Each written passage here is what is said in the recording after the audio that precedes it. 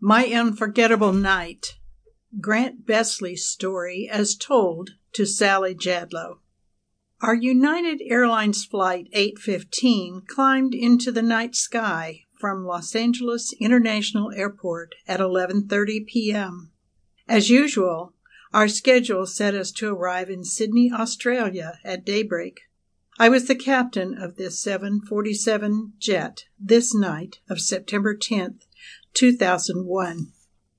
4 pilots and 18 flight attendants stood ready to serve our passengers on this 14-hour flight. The fuel situation was tight. We were at the top of our weight limit. If the winds didn't behave as forecast, we might have to land in Fiji for a refuel. We got underway without a hitch.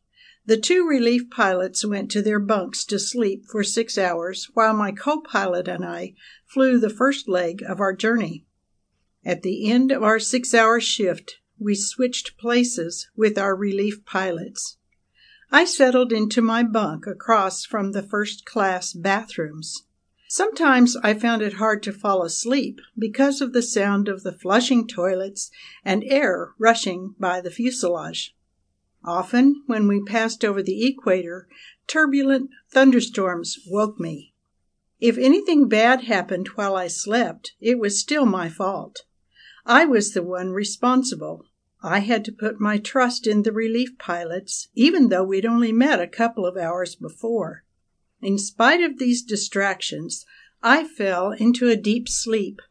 I awoke when someone shook my foot. "Skipper, better get up. Is the fuel low? Do we need to land in Fiji?" Theodore, the relief pilot, thrust a paper toward me. "Isn't about the fuel. Look at this."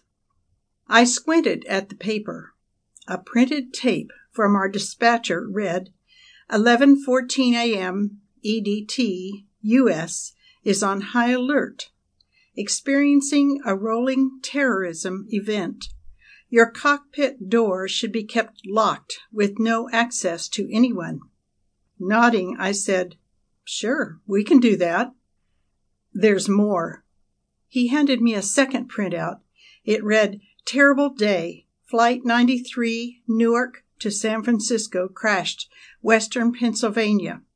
Flight 175, Boston to Los Angeles missing. 2 American Airlines crashed." What in the world was going on?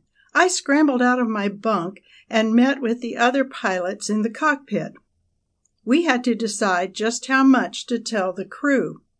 Several of the flight attendants were from New York. After much discussion, we chose to spare them most of the details. I called for our chief flight attendant. She was a young Scandinavian who was very new to international flying. Despite this fact, she turned out to be a gift from God. She immediately had suggestions on how to deal with the crew and passengers. Punching the intercom button, I got all the flight attendants on an on-call throughout the cabin. I chose my words with care. "We've had some terrorist activity in the States.